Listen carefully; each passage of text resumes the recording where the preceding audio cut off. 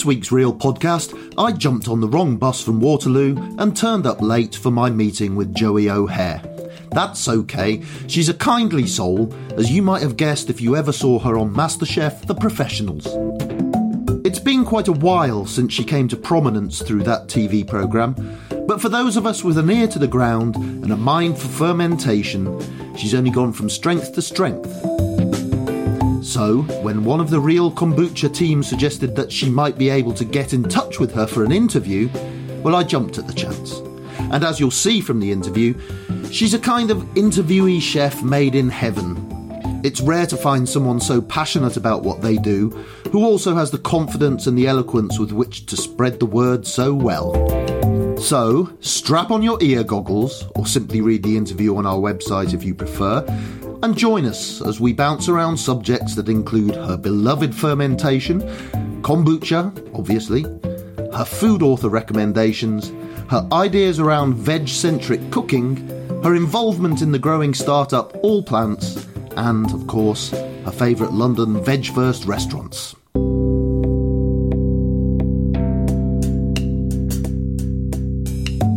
So, you're quite well known for having a veg-first approach to cooking, and you're also known for being a big fan of fermentation. Yes.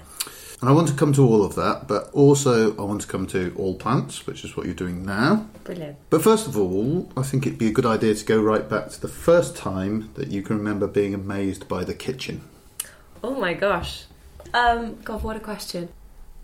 Weirdly, I don't know if it's the kitchen, but it's certainly a food memory. I remember loving apples from a young age. So I grew up in Hampshire, which we've actually just talked about, and there was a couple of apple trees in the garden. I'm one of 4 kids, and we used to use them for all sorts, whether it was sort of apple finds where we were playing tag with the apples, or we would then go and collect a bunch and sort of help peel and prep them down, and they'd be used for crumbles and things, throughout the autumn and throughout the winter.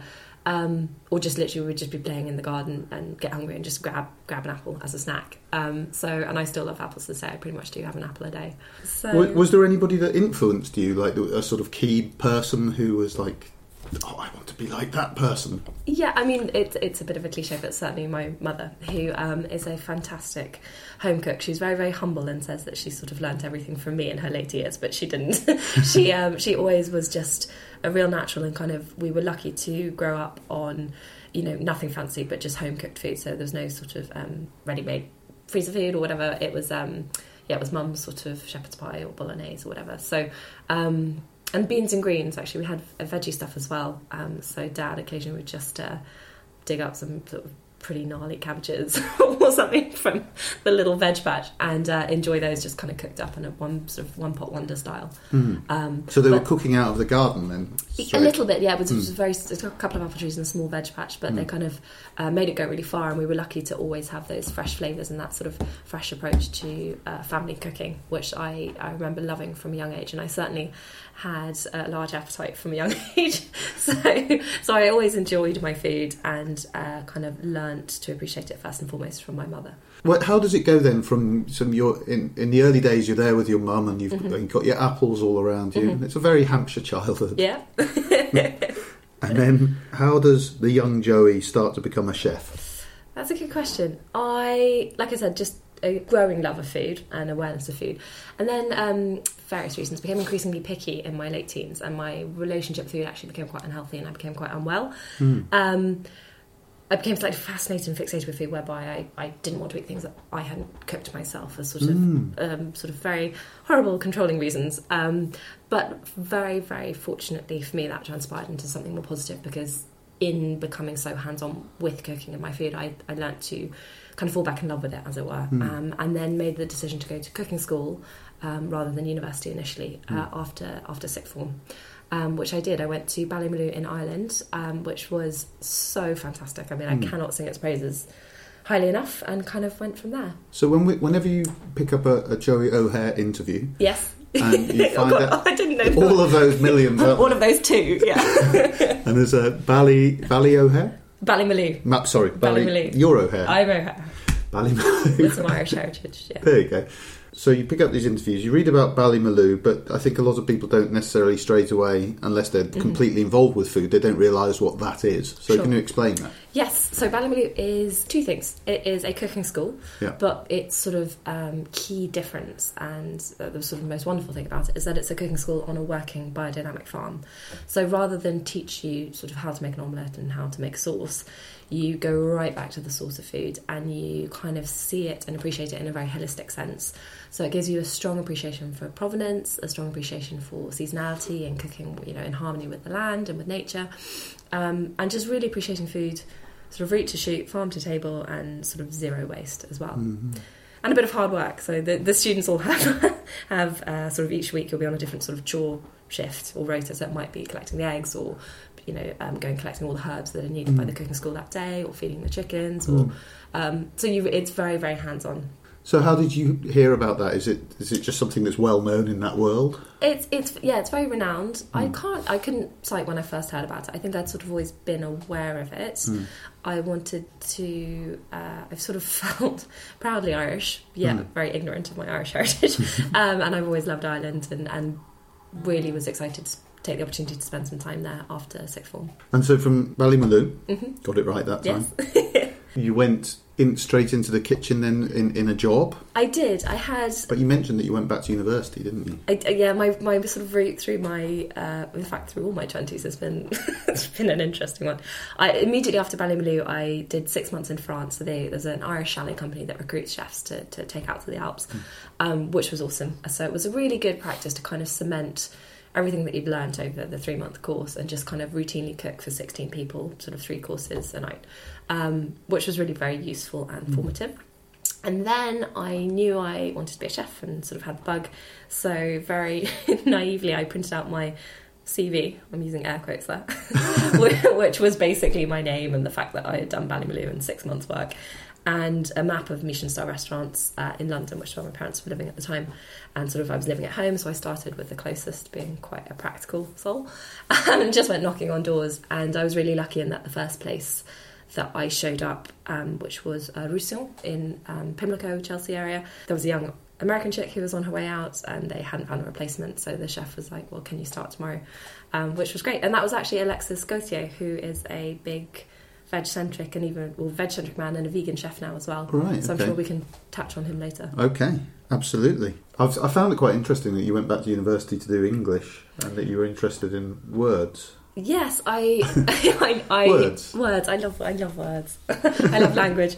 So then I was in restaurants for a couple of years, and Alexis actually encouraged me to get a degree in culinary arts, which you can do. It was called full-time day release. So I did it while I was working full-time in kitchens, but you're in college 1 full day a week. So that was a 2-year programme at Westminster Kingsway. So I did that first. And then kind of in my mid-20s, having worked for sort of 7 years, so 6 years, I was just having a real tough time in kitchens. So, it is notoriously hard, and I certainly found it so at times.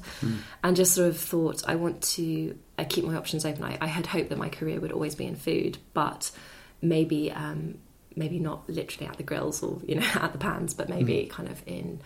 I sort of dreamt of food writing or editing or kind of publishing, and had always been very strong at English literature at school. Loved it, and applied, and was fortunate enough to get a place at Queen Mary, University of London, and did English literature there. Do you have any particular favourite food writers? I do. I love Gil Mellor. I think his writing, number one, is just so sort of beautiful, and it's such a pleasure to read, but he alludes to everything that's sort of beautiful about food beyond just flavour and the fact that it's nourishment. He talks about connection and community, culture, landscape, sustainability, and his writing kind of bleeds into all these other areas that food permeates that are just so beautiful. So obviously you kind of came to prominence to sort of more people, I suppose, through Masterchef The Professionals. That must seem like quite a long time ago, do you know? It really does. It feels like a lifetime ago. It was filmed in the summer of 2015, and then it aired in the winter. But yeah, ages ago. What did it do for your career? First of all, it was so much fun. Yeah. Completely terrifying. And probably took a couple of years off my life in terms of stress. But it was so fun, and I was lucky. The sort of intake that we had in that year was just such an awesome group of I want to say guys and girls, but I sort of didn't meet another girl in my sort of route through the competition, so I only met male chefs, so I'm not trying to be sexist there. But such a lovely group of guys. And we sort of all stayed in friends and supported each other on social media and got together for sort of charitable events and cook-ups and things like that. Personally, though, what it gave me was a huge whack of confidence that I was really lacking previously. And the fact that I sort of was able to keep up and make it through to the final 12 for someone who had spent a lot of time as a private chef, you know, as well as a chef in a restaurant in the first part of my career, was really helpful. Both of us keep saying we were talking about this earlier.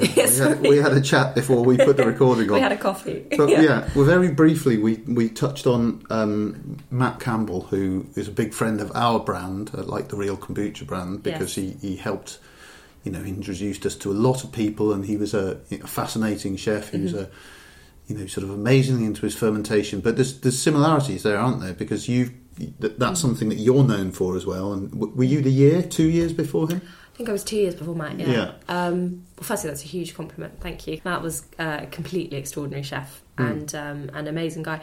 I never had the pleasure to meet him in person, sadly. We sort of supported each other on social media and sort of had one of those very odd 21st century friendships where you message lots and you sort of feel like you're up to date with each other's lives because you see so much about what the other one's doing. Yeah. But we didn't meet in real life, which is a huge shame.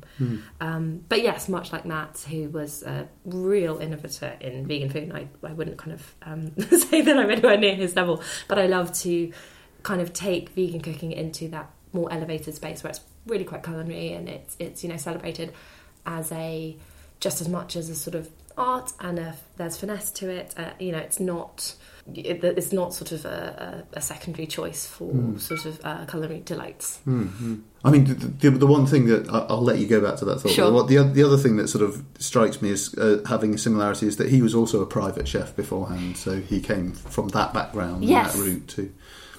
Which is, like anything, there's good and bad. But I think there's loads of great benefits to being a private chef. You know, you have to number one, you have full creative responsibility, which can be really empowering and forces you to kind of, just kind of keep innovating and think creatively and, you can't rely on anyone else for sort of ideas or direction necessarily. And it forces you to a little bit of everything. So arguably there's a risk you're sort of a jack of all trades rather than a specialist chef. But I think I don't think that's the case. And even if it is a little bit, I don't think that's a bad thing. I think it's brilliant to be able to stand up proudly and have cooked everything from, the canapés to the petit fours is pretty cool. Yeah, absolutely. In the music industry, they talk about cutting your teeth. So, I suppose it's the same as sort of serving an apprenticeship. Being able to do all the things is hugely important. Yeah, so. I really... I certainly think so. I feel very grateful for my experience in both restaurants and private homes because for me, what I gained from restaurants, and particularly sort of Michelin star places like Roussillon, was that sort of precision and that sort of best kitchen practice where you're held to very high standards and you have to work, clean and smart and efficient. And you're part of a brigade, so there's a whole teamwork there that is perhaps missing if you're solo or freelance. And then it's more the sort of self-responsibility and the creative freedom that I love from the freelance side of things. So I'm super grateful for both. Yeah. Well, let's go back to the point that we were making before, that we were talking about, we briefly touched on that similarity between Matt Campbell and your interests in fermentation. You talk very eloquently about fermentation and passionately. I can see you shrinking. Embarrassingly, I talk about little L's. Right. You coined the phrase veg-centric earlier. Yes. Yeah. So it's a word I've used to describe how I cook. So pretty much since Masterchef. Because you're not vegan yourself, are you? No, I'm sort of may as well be. I love a plant-based diet. It's one that really suits me. I respect it for the environmental conscientiousness that it has, and its sort of healthful nature. But no, I'm a chef and a massive foodie, and if I go out to different restaurants and it's as a treat, not the whole time, but once a month or for a celebration, if it's a chef that I am really interested in and really respect, and I can see that there's great provenance and they're sort of supporting what seem to be very kind of responsible farms and farming practices, then I would happily enjoy and appreciate a little bit of animal protein from time to time, but that is very few and far between. So that's why I say veg-centric, because it's not advocating full vegetarianism or full veganism. It's prioritising seasonal veg and putting, that at the centre of the diet for sustainability reasons. And then if one chooses, opting for animal protein in moderation, and that's very much on the periphery of the diet. And I think I hope it's quite an inclusive word, and it's sort of a label that's not quite a label, because to me, it's the most sustainable and healthful diet for all of us. So I think I would argue you can be a veg-centric vegan if you're prioritising seasonal veg and British seasonal veg in your diet, because let's not forget, white bread and margarine sandwiches could be a vegan diet, and that's not healthy for anyone. But if you're putting seasonal plants at the centre, that's fantastic for you and the planet. I think a vegetarian can be veg-centric, and I think an omnivore can be veg-centric. Okay. You mentioned before that you have been using that veg-centric term and style ever since you were on Masterchef. Yes. So were you interested in the plant-based thing beforehand? I know you talked about apples and growing at home and stuff before, but I've always loved veggies. But no, I must be honest. Around the time of Masterchef, I'd started reading some books by the American food writer Michael Pollan, who's sort of a food journalist, and I find his work so sensible and so inspiring. I think he makes more sense than any of us on food. He's a fascinating man, and I found that that really sort of influenced my own thinking on food. And veg-centric is sort of his line of thinking, repackaged slightly. So I had a growing awareness for it around 2015. I'd always loved my veggies, and I think it was. I can't claim to have always been that way inclined, but it's just sort of a process that I found very interesting, and I've tried to sort of educate myself about as it's gone along. Because after MasterChef, you had your own pop-up thing with Hair on the Hill. And my USP was that it was a veg-centric supper club. And that was your first, And I hope that speaks to what I mentioned, speaks to something I was mentioning earlier about veg-centric being inclusive rather than exclusive. So it's not about what we don't include in the diet, it's about one diet for all of us that kind of ticks all the boxes and is very inclusive. So the way I structured menus was... I always did croquettes at the beginning, because who doesn't love something deep fried and salty to start a meal? But there was always 2 croquettes with a lovely sauce, and one would include meat or fish, and one would be vegetarian. And then there was some sort of sharing plates on the table, and that was always 1 or 2 might have meat or fish, like a rillette or a pâté with some sourdough, and then there'd be fermented pickles, and then there would always be a vegetarian option or sort of a grain-based salad as well. So the sharing course was... sort of air quotes again, one menu for all, which made my job a lot easier in the kitchen, and meant as a chef I could just focus on creating the best dishes I could, rather than think, shit, who's vegetarian, or how many pescatarians have I got, or this person needs a different dish. It was one menu for all, so it was all sharing, very communal. And then the main course was always plant-based, so that it wasn't necessarily vegan, but if I had any vegans in it, I would never kind of rely on cheese or eggs to be the centre point of that meal at all. So celebrating plants at the centre of the main course and at the centre of the meal, and then there was a pre-dessert and a pudding. So a veg-centric menu, which people seem to really enjoy, and I like the communal aspect of it, where in such a sort of open and sharing forum like a supper club, it didn't need to be that a sort of vegan dish was the poor man's option, or you felt strange because you had to have the vegetarian main course. It was just very inclusive. Had you noticed at that point that people were moving towards that sort of thing, or are you just sort of happily surprised that everybody seems to have gone the way that you've been going? No, people were. So it was very much part of a sort of rising tide. I think, all of us now, we talk about, eating more plants in the diet, and I do think that started about 3 or 4 years ago. I feel like I'm about to sort of open the cage doors and let you run riot, because you love talking about fermentation. Yeah. But obviously, being a representative here and a co-founder of Real Kombucha, fermentation is our thing. Yes. So, tell me about your interest in fermentation. Yeah. I guess what I'm interested in is where that came from. Did it come out of that sort of interest in plant-based stuff, or was it there before? And also, I'm fascinated by the idea that fermentation is almost like a sort of... it's part of an artist's palette when you're talking about a chef. You can do so much with that fermentation. So what does it bring you as a chef? Go. Such good questions. Oh, I'm excited. So to answer the first half, where did it come from? Yeah. I think it totally was simultaneous with my growing interest in a vegetarian diet. And that's because I think the two go hand in hand. So I would go so far as to argue that the complex flavours of fermented foods and condiments are vegan cooking's or veg-centric cooking's closest ally. I love a plant-based diet. I'm pretty much vegan myself, and I would never be rude about plant-based cooking at all.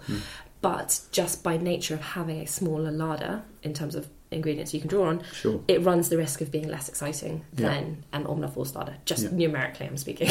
Absolutely. And you've got lots of animal proteins. The Maillard reaction, they do interesting things under heat pressure. They caramelise and very effortlessly for the chef give fantastic and complex flavours, which are harder to create in the plant kingdom. Not impossible, but harder.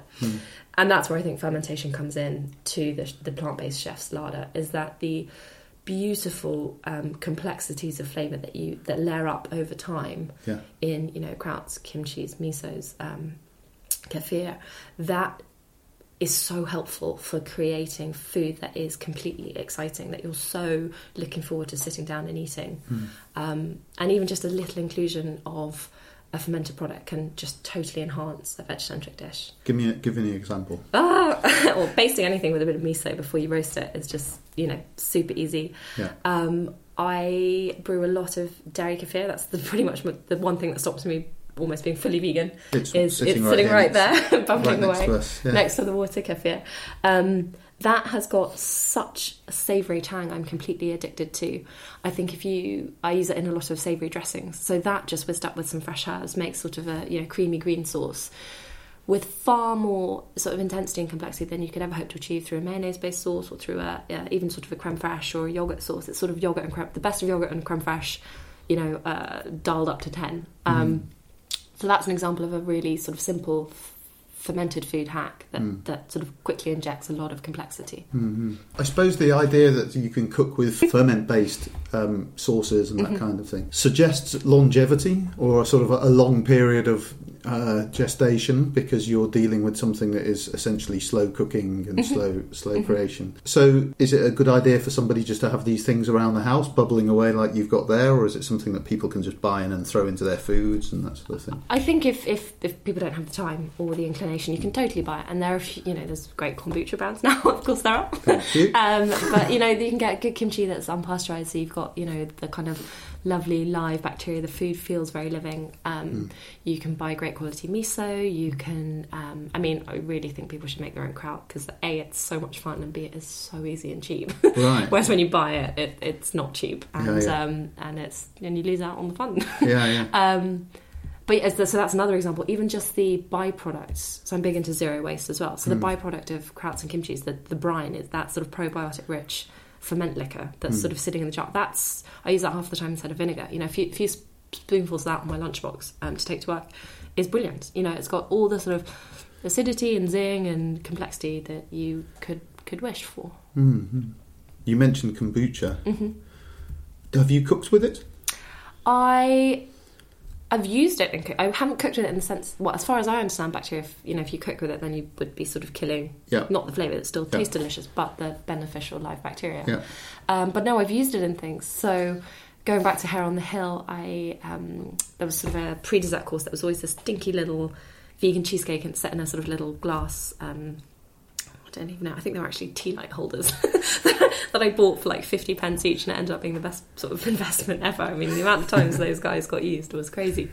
Anyway, it had a little granita on top to offset the creamy base, and it was always something quite zingy.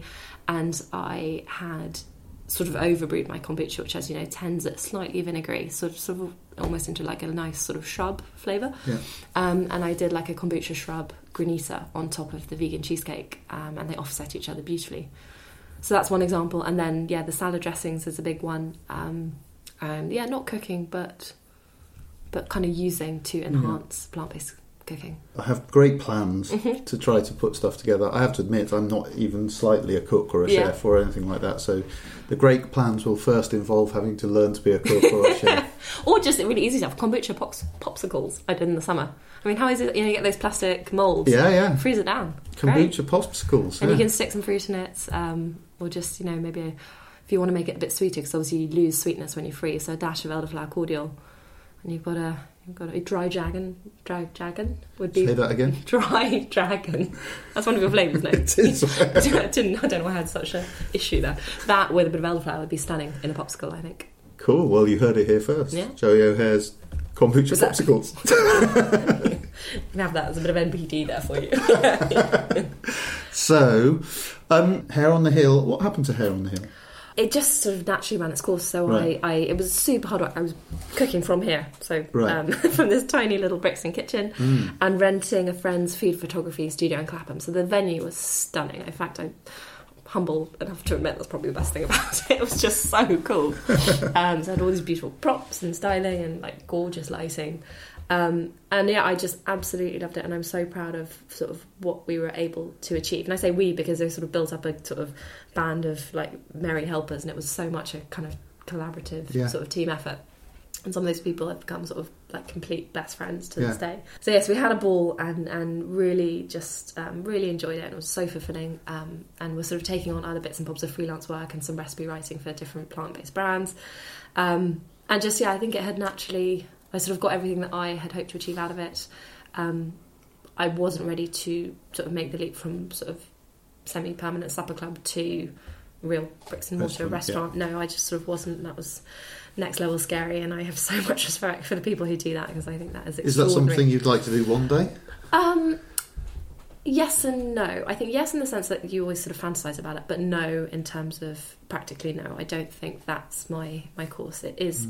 so much hard work, and like I said, I have just the crazy levels of respect for the chefs and restaurateurs who kind of turn their hand to it, take a risk and make it happen, because I sort of have had some experience in that and being responsible for the management of a restaurant or cafe site in this case, and it is backbreaking stuff.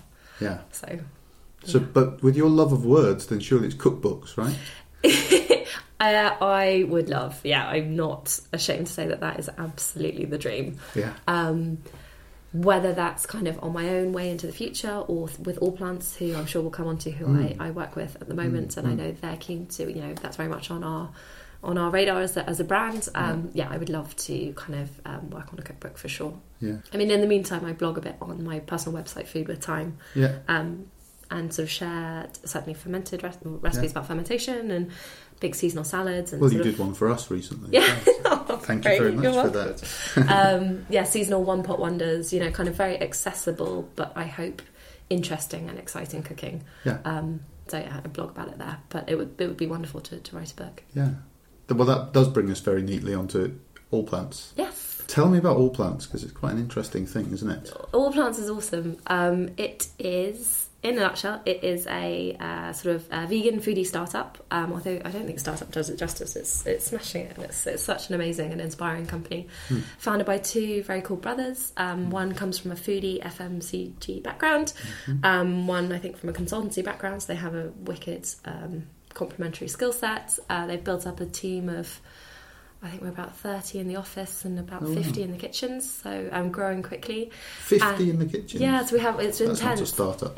No, it's not, I know. It's impressive what our outputs are. We've had a fun veganuary, that's for sure. With lots of people sort of taking up the pledge and signing up. And we make really delicious and exciting plant-based convenience food. So it's a direct-to-consumer, which is awesome. So it's a subscription-based model. Customers order in boxes of 6, whether that's single-serve meals or double serves if it's you and a partner or a flatmate. And you can sort of choose the regularity with which you receive your delicious suppers. Right, okay. So what would be the difference between that and something like HelloFresh? So there are a few models like HelloFresh where you get the ingredients and then you cook it at home. Whereas this is ultra convenience. So you can microwave the meals or oven and cook them. And it's all completely done for you. So it's a really kind of planet forward company. So I think pretty much carbon neutral. All the packaging is recycled or recyclable. Over 40% of our customers return the insulated boxes, which is really nice. So they get so actually reusing is better than recycling, because obviously you're producing less new stuff. So we reuse all the packaging. The guys have gone through every the sort of attention to detail in terms of our sort of sustainable credentials are just so inspiring. So yeah, I totally recommend people checking it out. What do I do? You've just sold it. What do you do? So I am Senior Development Chef, which is a great role I started in November, and I look after some EPD, so existing product development, so just looking across our range, how we can really kind of drive culinary excellence in everything that we do, and if there's any micro refinements. But to be honest, the range is so strong at the moment. Very little. So you just sort of sit there? Yeah, I sit there. It's great. And then NPD, so new product development. So listening to customer feedback, what areas they really want to see dishes in, whether it's comfort food or kind of really adventurous sort of street food style dishes. And we have a small team and we kind of ideate around those briefs and take dishes. It's a really interesting process It's very easy to make something delicious at a domestic scale, but then managing that process through, up to a large scale cook by the kitchen team is great fun. And there's so many challenges that you wouldn't even think. But when you scale up a recipe, it is never just straight maths. You don't just be like, oh, let's increase it by 200 or whatever. Because garlic will do one thing, ginger will do one thing, salt will do one thing, and so it's almost like you puppeteer and you sort of dangle all those strings and look after all those ingredients throughout the scaling process. It's an interesting thing. I think that, we find that with kombucha as well. I think a lot of people think that they make the assumption that if you can brew a 4-litre kiln jar of kombucha, you can do it in a 400 litre because of maths. No, but actually science gets in the way. Science gets in the way. All sorts of things get in the way. A big one maybe it's the same actually, because it's not just ingredients with kombucha, but it's the sort of methodology as well. So even just the amount of negative space you might have in a fermentation vessel will dictate the rate at which it ferments. So you can't even say, it'll ferment for a week as normal. And then you guys have the added variables of temperature and daylight and all sorts. Yeah. So there's always so many things at play, and it's never a simple equation. I wish it were, but it's not. Well, actually, I don't wish it. I don't wish that because it's quite fun. Somebody said to me the other day something that I thought was quite interesting, and they said the great thing about being vegan, is that you become mindful in everything that you do in the kitchen, because you have to think about what, as much as you've just said, you have to think about what you've left out. Sure. And what you've got to put in the place of it and that sort of thing. So you have to become thoughtful about what you're doing rather than just bang, bang, bang, pulling stuff out of a freezer or whatever. Exactly. Well, mindful, I think, in two respects. One, mindful as in vegan cooking makes you work a little harder as a cook because, I was talking about Maillard reaction and animal protein. You put a steak in the pan, it will be, if that's your jam, that will be delicious, because of the way it caramelizes. Whereas veggies aren't necessarily going to give you that complexity straight away. So you've got to be mindful. You've got to think, how am I going to inject kind of texture and umami and depth and different. Maybe different temperatures, like a nice cooling sauce on a warm curry, or you've got to be creative and playful to create something super exciting. So you're mindful in that respect. But I think just because you are making a decision that is very sort of planet forward, that bleeds into all that you do. So you might opt for things that aren't packaged in tons of plastic, and you might be thinking more about implementing sort of zero waste policies in your kitchen, so using all of the veg, not just sort of hacking off the top and the tail and throwing it in the bin. I think it naturally kind of draws out other more mindful behaviours in the kitchen, which is a great thing. All plants, is it London specific? Do you have to be in London, or is it everywhere? No, not at all. It's UK wide. So great. Yeah, it's fantastic. It's you can get it anywhere, and you just log on to www.allplants.com. Very good. Yes, and I think we are running a cool campaign at the moment where you can nominate a friend and you both get £20 off and we plant a tree. Oh, that's great. Yeah, so there's lots going on. Cool. Lots of reasons to sign up. But just to bring it back to London a little bit, because that is where we are. Yes. I'm interested in the idea that, recently there was a report that said that Bristol is the most vegan thinking city in the world. And I went to Bristol in the last podcast and talked to people about that, and some thought so and some thought not. But I think there's no doubt that London has such a wide range of plant-based and plant-first options now in terms of eating out. Yes, it does. And it's rocketed from just a few years ago. So, the idea that being vegan is a struggle is absolutely not the case anymore. No, we're very lucky. If you are going to go out, no, let's cut the question shorter. Where are the 3 best plant-based restaurants for you at the moment? Oh, okay, good question. 2 immediately spring to mind, and I like them because they're so different. Yeah. So one is super fancy, Michelin star crazy special occasion, which is Gautier in Soho, which is going back to my the first head chef I ever worked for, Alexis Gautier, who's really pushed vegan cooking into that haute cuisine. You know, he's a Frenchman, so I don't mind using that phrase. You know, he has a whole vegan tasting menu with wine pairings, and it's sort of proper kind of stunning cookery. And it's nice to see that challenging the kind of fine dining space as well. Yeah. There are a few other chefs doing it, which is wicked, but I think Alexis is doing it brilliantly. Yeah. So that's somewhere that's really exciting. Do you spend a lot of time there? No, I don't. I did go... oh God, I want to say a couple of months ago. It was probably nearly a year ago now. He's so nice. He still sort of, you know, recognises, you know, we say a big hello, and he's so sort of friendly. And but no, I wish I could spend more time there. Another one, totally different end of the spectrum, but there is a new brand called Club Cultured, who are 3 lads who are fermenting their own tempeh here in the UK, and it's delicious tempeh. And B, it's they do these wicked sort of club sandwiches and arancini balls, and it's just really highly flavoured, like just awesome flavour street food. But they haven't taken it, for me, I quite like being healthy, they haven't taken it too far down the sort of vegan junk food route, because we're seeing a lot of that at the moment, which it totally has its place. Yeah. It's just not how I personally enjoy eating. But so it's really tempeh being a sort of the whole fermented soybean. Right. That's kind of smashed into a pate. A patty rather, not a pate. So I suppose the closest thing in the club sandwich, it would be a bit like the chicken breast. And texturally, it's not too far away. Where are they based? So I think that they're pop-ups, so they move around to different street feasts and markets. And they appeared at vegan nights recently, which was great. So I have, I have a lot of respect for what they're doing. I think they're smashing it, and I think their food is delicious.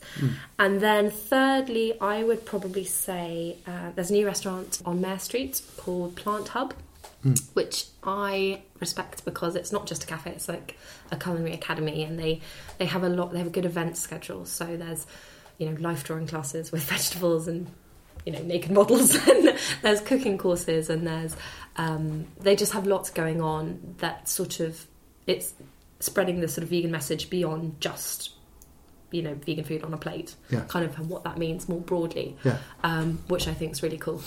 Great. So yeah, those are my 3.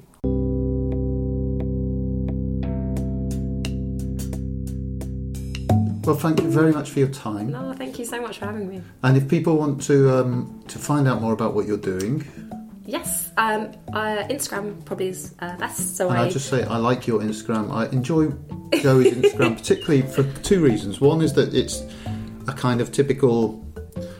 sort of foodie kind of Instagram thing, but I like the interjection of the books. Oh, thank you. Yeah, because it's it gives you something to think about, and it gives you a recommendation to go off and read stuff. So I've got a couple of things on my reading list from that. Oh, thank you so much. Well, I like it too, because then people comment back saying, "Oh, that's great. You'd really enjoy blah blah," and so I get recommendations as well. So it's a nice little space to share books. I must do more of that actually, but because I read a lot, but I only save my best books to recommend on Instagram.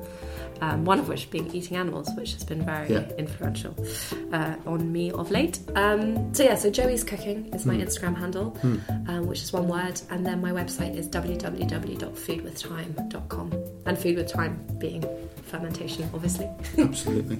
Thank you so much. Thank you for having me.